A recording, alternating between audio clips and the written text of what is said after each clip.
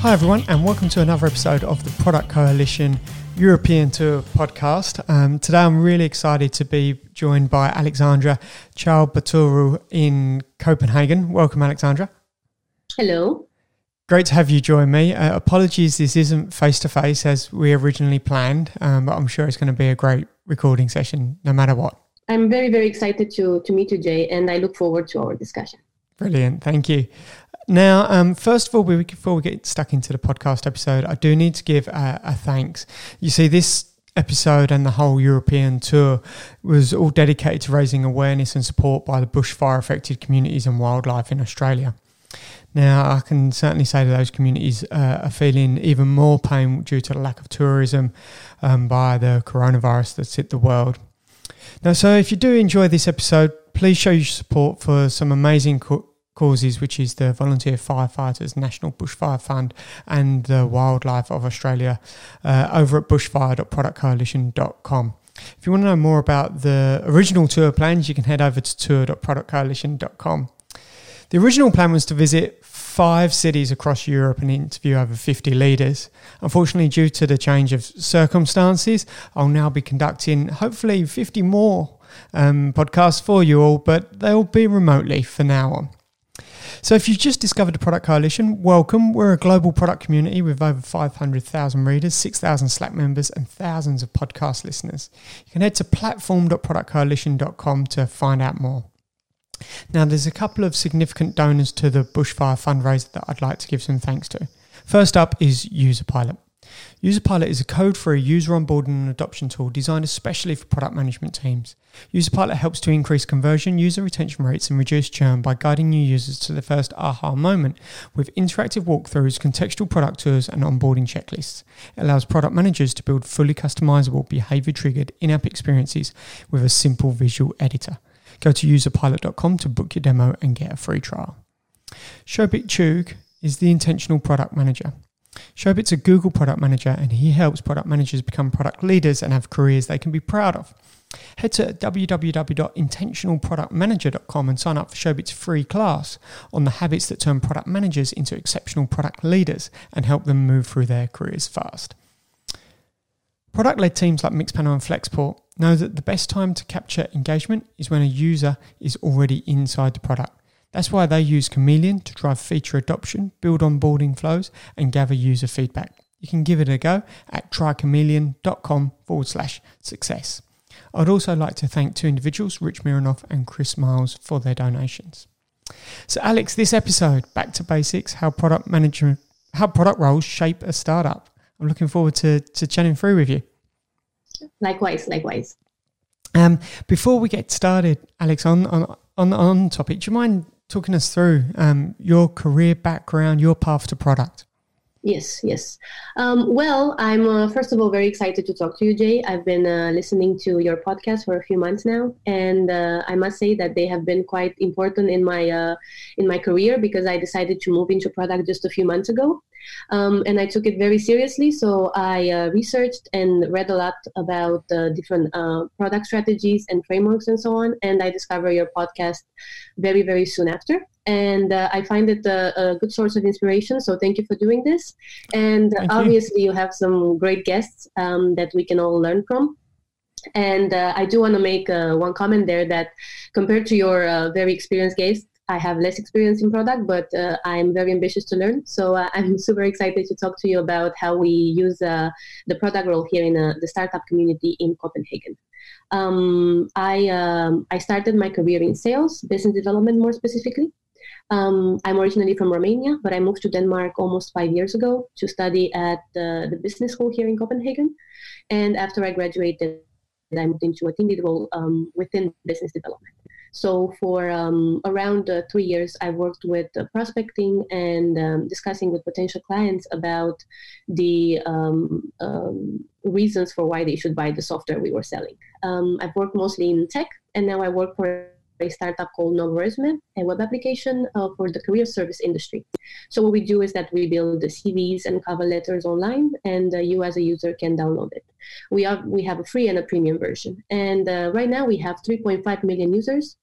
And as I've joined recently, I think and I hope that I managed to shape a bit the structure of the organization to be able to support the future growth of the company.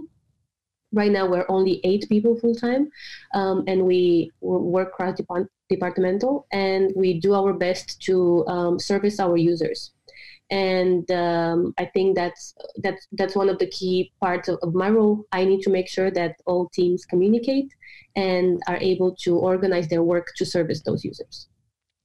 Fantastic. But Fantastic. Well, it's a great entry into product, and certainly, coming from business development into product is not a common path. So I congratulate you for coming in through that approach.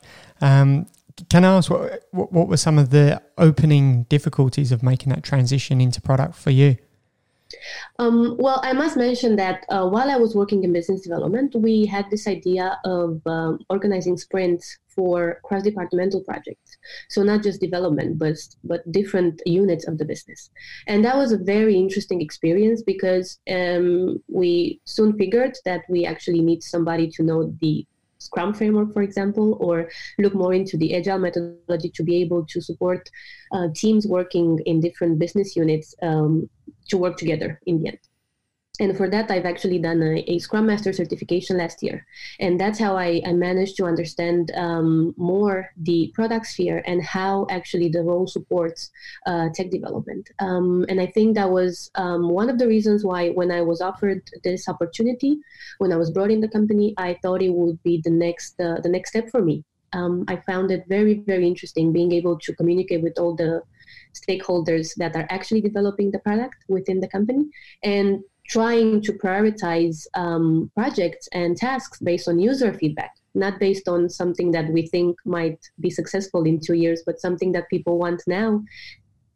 And if you offer it to them in 6 months, they would be very happy to pay for it. I think that was one of the key challenges and also understandings that made me move. Fantastic. That's great. And could you tell me a bit about what is the day to day? I think you said 8 people in the startup. What does day to day for you in that size of business look like? Originally, I was brought in to help the development team. We have 3 developers and 1 remote developer in Spain, and we have many innovation projects or ideas we think we can do. The business was built in 4 years, and most of the knowledge is gathered into our CEO's bright mind because he built the entire infrastructure. And now he's also the main developer, still helping the upcoming team to take over some of the core business. And I was brought in to help them organize the backlog. We have 1 main revenue stream, but we have 3 potential new revenue streams. And knowing that there is potential, knowing that people would buy, knowing that career services is an industry that keeps evolving and digitalization plays a big role in it, how can we put all those ideas together? How can we use the knowledge we get? How can we use the knowledge we discover every day to work and put our efforts in the right direction? And that was basically why I was brought in and what I started with. I organized the team to use, for example, Jira, which was something that I found quite easy to use for small teams. If you use the next-gen version, there's a classic and a next-gen version. And I think for startups, the more minimalistic version is better. That's just my opinion. It also doesn't add too much complexity and really helps teams organize their work. And after that, we had to prioritize the backlog. There were so many issues that I don't really remember how many post-its we put together. It took us probably 2 weeks to finalize that. And after we started looking at tasks and subtasks, we realized that we actually have a pretty nice idea of what needs to be prioritized. So we started by doing that. And soon after a few weeks, I started working with my colleagues in marketing and design to support this development, because whatever we want to do, we need to have the rest of the business units working together. And that's also where I became involved managing and organizing that. What we mostly do is that we experiment any new business idea. We don't look at it just from the development perspective, which is of course very, very important, but we also look at resources, because we're few, so we don't really have the capability of a large company or a scale up to get 2 developers per month and try this idea out. So actually what we do is that we use an experimentation framework. We create a structure, and we have very few steps. We start by writing functionalities. We develop a mock-up. It usually takes a day. We put that mock-up online, and we ask for user feedback, real user feedback. And then after we have the real user feedback and their opinions, we move on to have an MVP that we test then with very few users online to find any bugs. And after that process is done, we move on to production. And we realize we plan also timeline-wise, when can we put this in our roadmap? Where should it start? Where should it end? What do we think about it? It's teamwork. We all discuss it, and I might bring the structure, but everybody knows that they have a piece. They are a piece of the puzzle. So we're very transparent about it. You mentioned bringing a prototype to customers in a day from sort of hypothesis development. Could you talk a little bit about the tools and technologies you use to get that done that rapidly? Yeah, actually, we used, you mentioned user pilot, I think. We're using user testing. And I think they're in the same branch, if I'm not mistaken. We put our mockups online. I think we use Adobe XD for that, and we put them online, and we follow users' journey by recording their screen. That's part of the program that we're using, and most of the questions are reply out loud. So tell us what you see. Tell us what do you think this button should do. Tell us if you feel it's not the right color. Tell us anything. And I must say I was very pleasantly surprised. We did a test in January for a new business idea, and we targeted US, UK, and India, as those are some of our core user base. And we got so much feedback from only interviewing a couple of users, because obviously the process itself takes at least half an hour to go through the journey and listen to the feedback. So we couldn't do too many interviews, but we did a couple, and we had so much feedback and very relevant. Even the fact that the text itself is written maybe too formal might make somebody take them away from trying out your product. And that was great feedback, because we talk with a certain audience, and we need to understand that what we're doing serves them and not somebody else. And I think that if our main target tells us this is too formal, I understand, but why do you need to say it like this? I think that's great feedback. And when you're completing those interview sessions, how are you capturing and synthesizing the feedback to make sense of it and grab meaningful decisions out of that? Yeah, I use a very easy framework myself, either in Excel or I use some other note tools. And we look for, business viability, first of all. Did the person understand why this would be a product? Would they pay for it? And would they feel that this is something that the market doesn't serve yet? And we try to ask some questions in the beginning, like, for example, for any new product, you could ask something like, have you seen something similar before? It's a very easy question, but some people might say no, and some people might say no, but there is this service that I use that does almost the same thing. So if I wouldn't know about you, I would just go the other way, just because it would serve me the same purpose. So that gives us the understanding that maybe we didn't define the purpose right, for example. So we dig quite deep into some of those questions, and if we have unclarities ourselves, we do it again. We go back and we ask a new question or a new set of questions focused on that part of the flow that we didn't really understand, and we get even more feedback. And we of course look at who answers, what are the percentages of users that understood versus that didn't.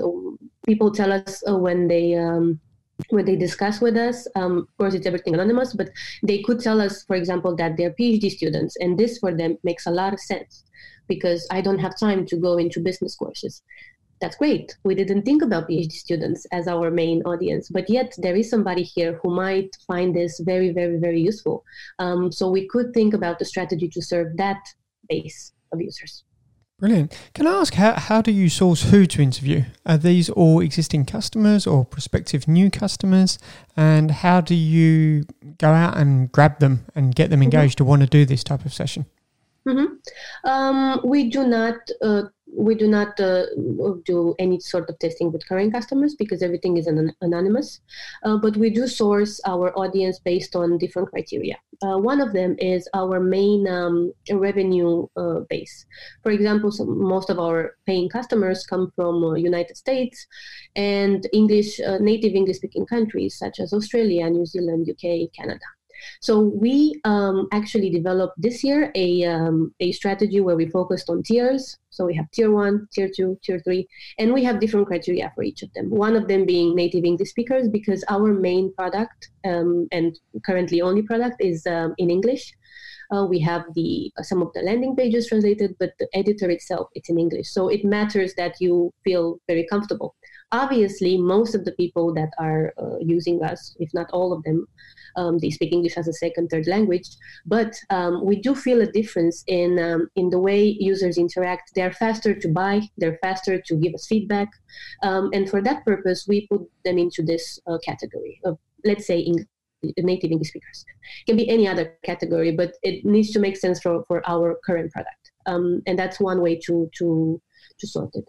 Then we look at the new upcoming countries. For example, we have Germany as a very big European country where maybe not as surprising, people know English, but they prefer German. And knowing that, how can we serve them better? We made an experiment and we decided that we want to change, to upgrade some of our landing pages in German. And we already see a lot of traction from that because we know it's not that they don't want to use the service. It's just that if you would speak to me in German first, I might try it more than if I see another English, probably American company, because nobody checks where the company comes from. So those small pieces of knowledge that you gather from asking your users, what do you think about this, are very important because we do want to feel close to our loyal users. The same happens for countries such as the Netherlands and so on. We will not translate the website in a month for all countries, but we could easily add some sort of added value to them, knowing that it will make a difference for some of those users. Brilliant. Thank you for sharing so much.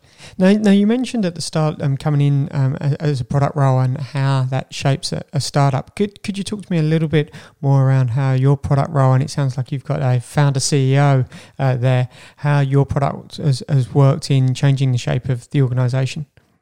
Yeah. I think one important point to make here is that we're all very young in the company. And I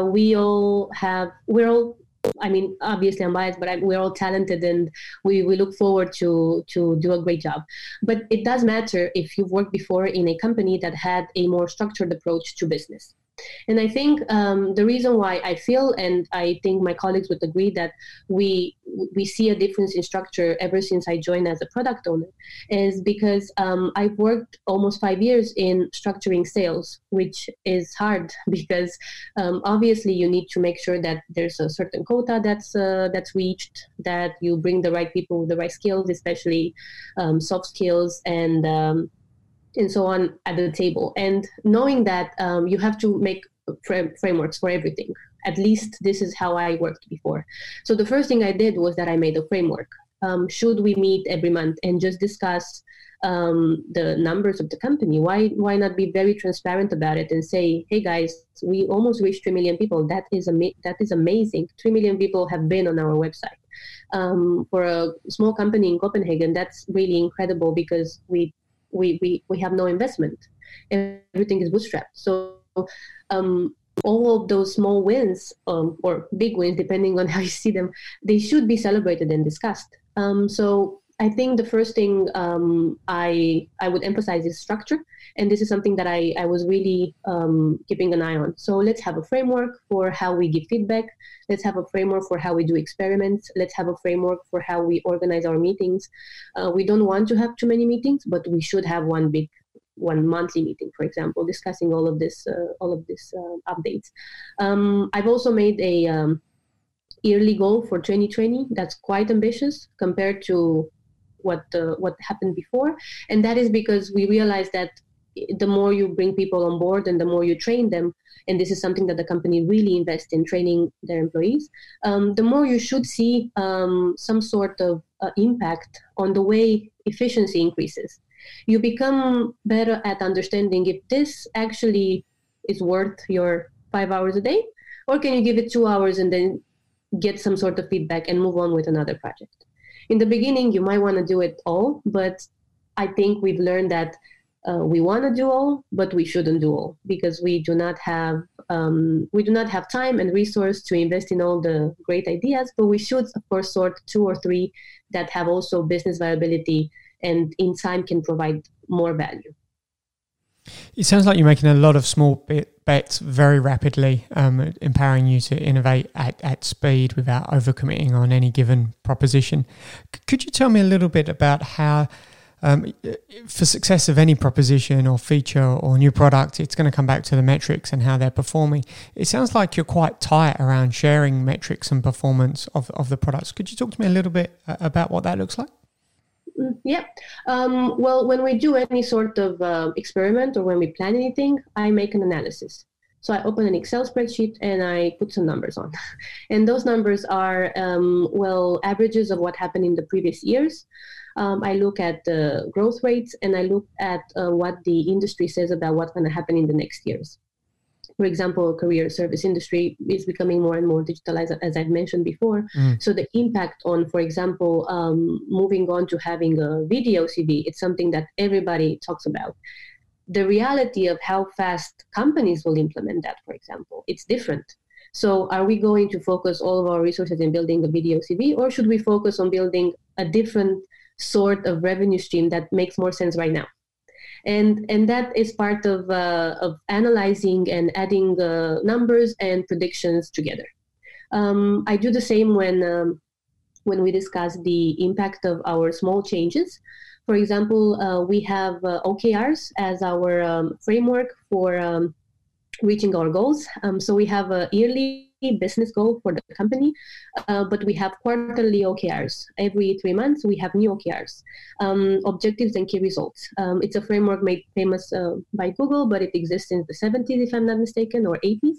Correct. And it focuses around the delivery of measurable key results while keeping in mind the big objective for the year or for the quarter. We try to cascade our objective and key results from our business goals, but they don't need to be the same. It doesn't need to be the same objective copy-pasted into a quarter, but it should, of course, help and support the company goals for the year. And so far, we have divided our work into squads or teams, and each of the squads and teams or teams have the name that is connected either with the project or with the business unit. So, for example, we have a marketing squad, and then we have a squad related to one of the development projects. And in those teams, you have the people, of course, that are part of it. I'm mostly participating and joining all of them as a support, basically, for management and for looking over the backlog and the business part. And what we do is that we meet every month and we discuss those OKRs in our monthly meeting as well. So in December, we said that January will look like this. Right now, it looks like this. What do you guys think? It's a very transparent and open discussion, and everybody shares their challenges or their prediction. Also, because each of the members of those squads, they are focused on their part. So they do know what should happen, or they think they know what should happen. So we are just very, very open in discussing it together. And now, for example, we're approaching the end of the quarter. So we will have another meeting to prepare for the next quarter, and also to assess if what we planned, first of all, was achieved. And if it was not achieved, why wasn't it? Was it too, I don't know, did we not look at the business enough? Did we think that one idea was just our first love and we couldn't give it up, so we just went with it even though nobody was really sure about it, and so on. So we always have to have this feedback session where we are discussing why did we put this here in the beginning and why do we think it didn't work. Brilliant, thank you. It's great to hear some of the tactics and strategies that you're using to increase the team performance there as well.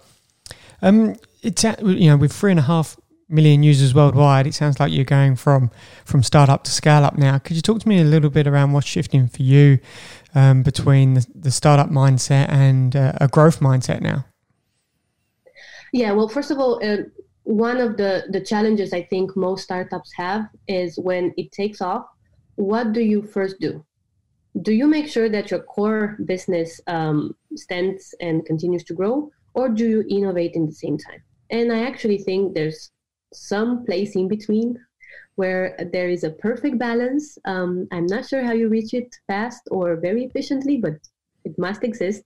So what I try to do as a product person in a small startup is to balance those two approaches. We need to make sure that our core business continues to grow and continues to give value, which is why we also invest in adding features, in working with innovation within the core business, while doing the other innovation on product. For example, we have a decent platform that we've created that we hopefully want to launch soon.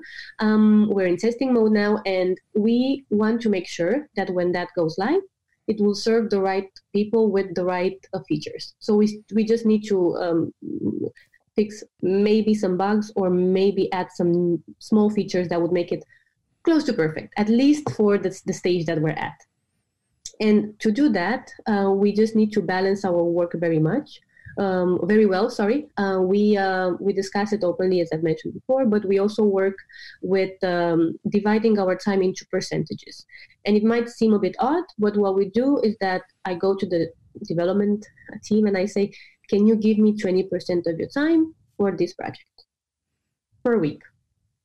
Yes or no? If you say no, okay, I need to rethink this. Can you give me 10%? What can I do with 10% in order to be able to innovate on other lines of business as well?